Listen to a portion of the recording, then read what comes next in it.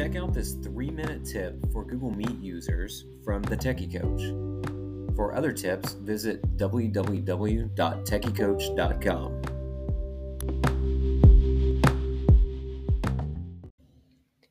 If you're trying to figure out the best way to deliver classroom instruction virtually, one option is Google Meet.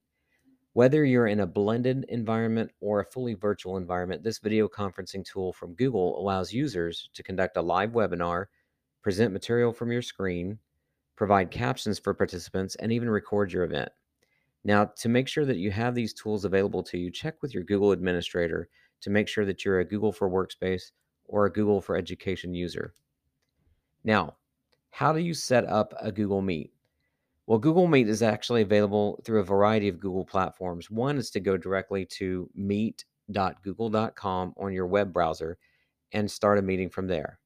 Once your meeting is started, you can invite users from the pop-up box that starts when you start your meeting.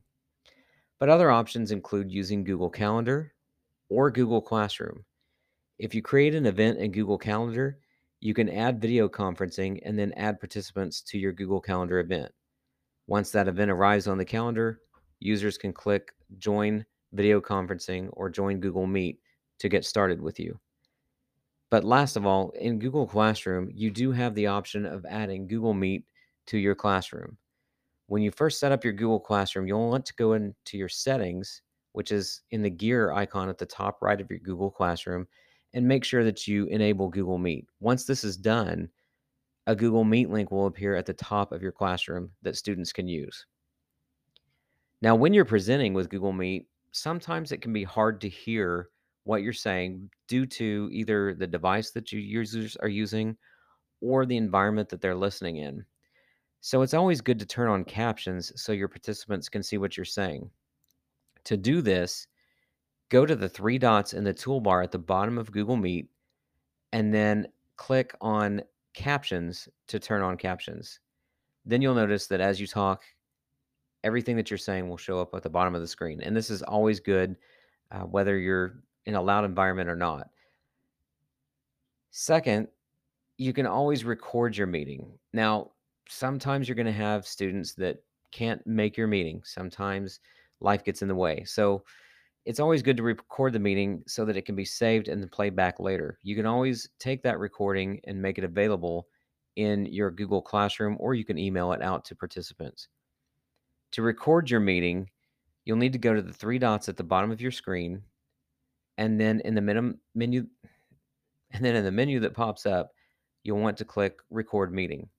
Once you do that, you'll have a couple of prompts that you'll have to click through to get the recording started. Always make sure that your participants that are in the live meeting know that you're recording. When you're finished, go back to the three dots in your menu and click Stop Recording, and then follow the prompts that follow.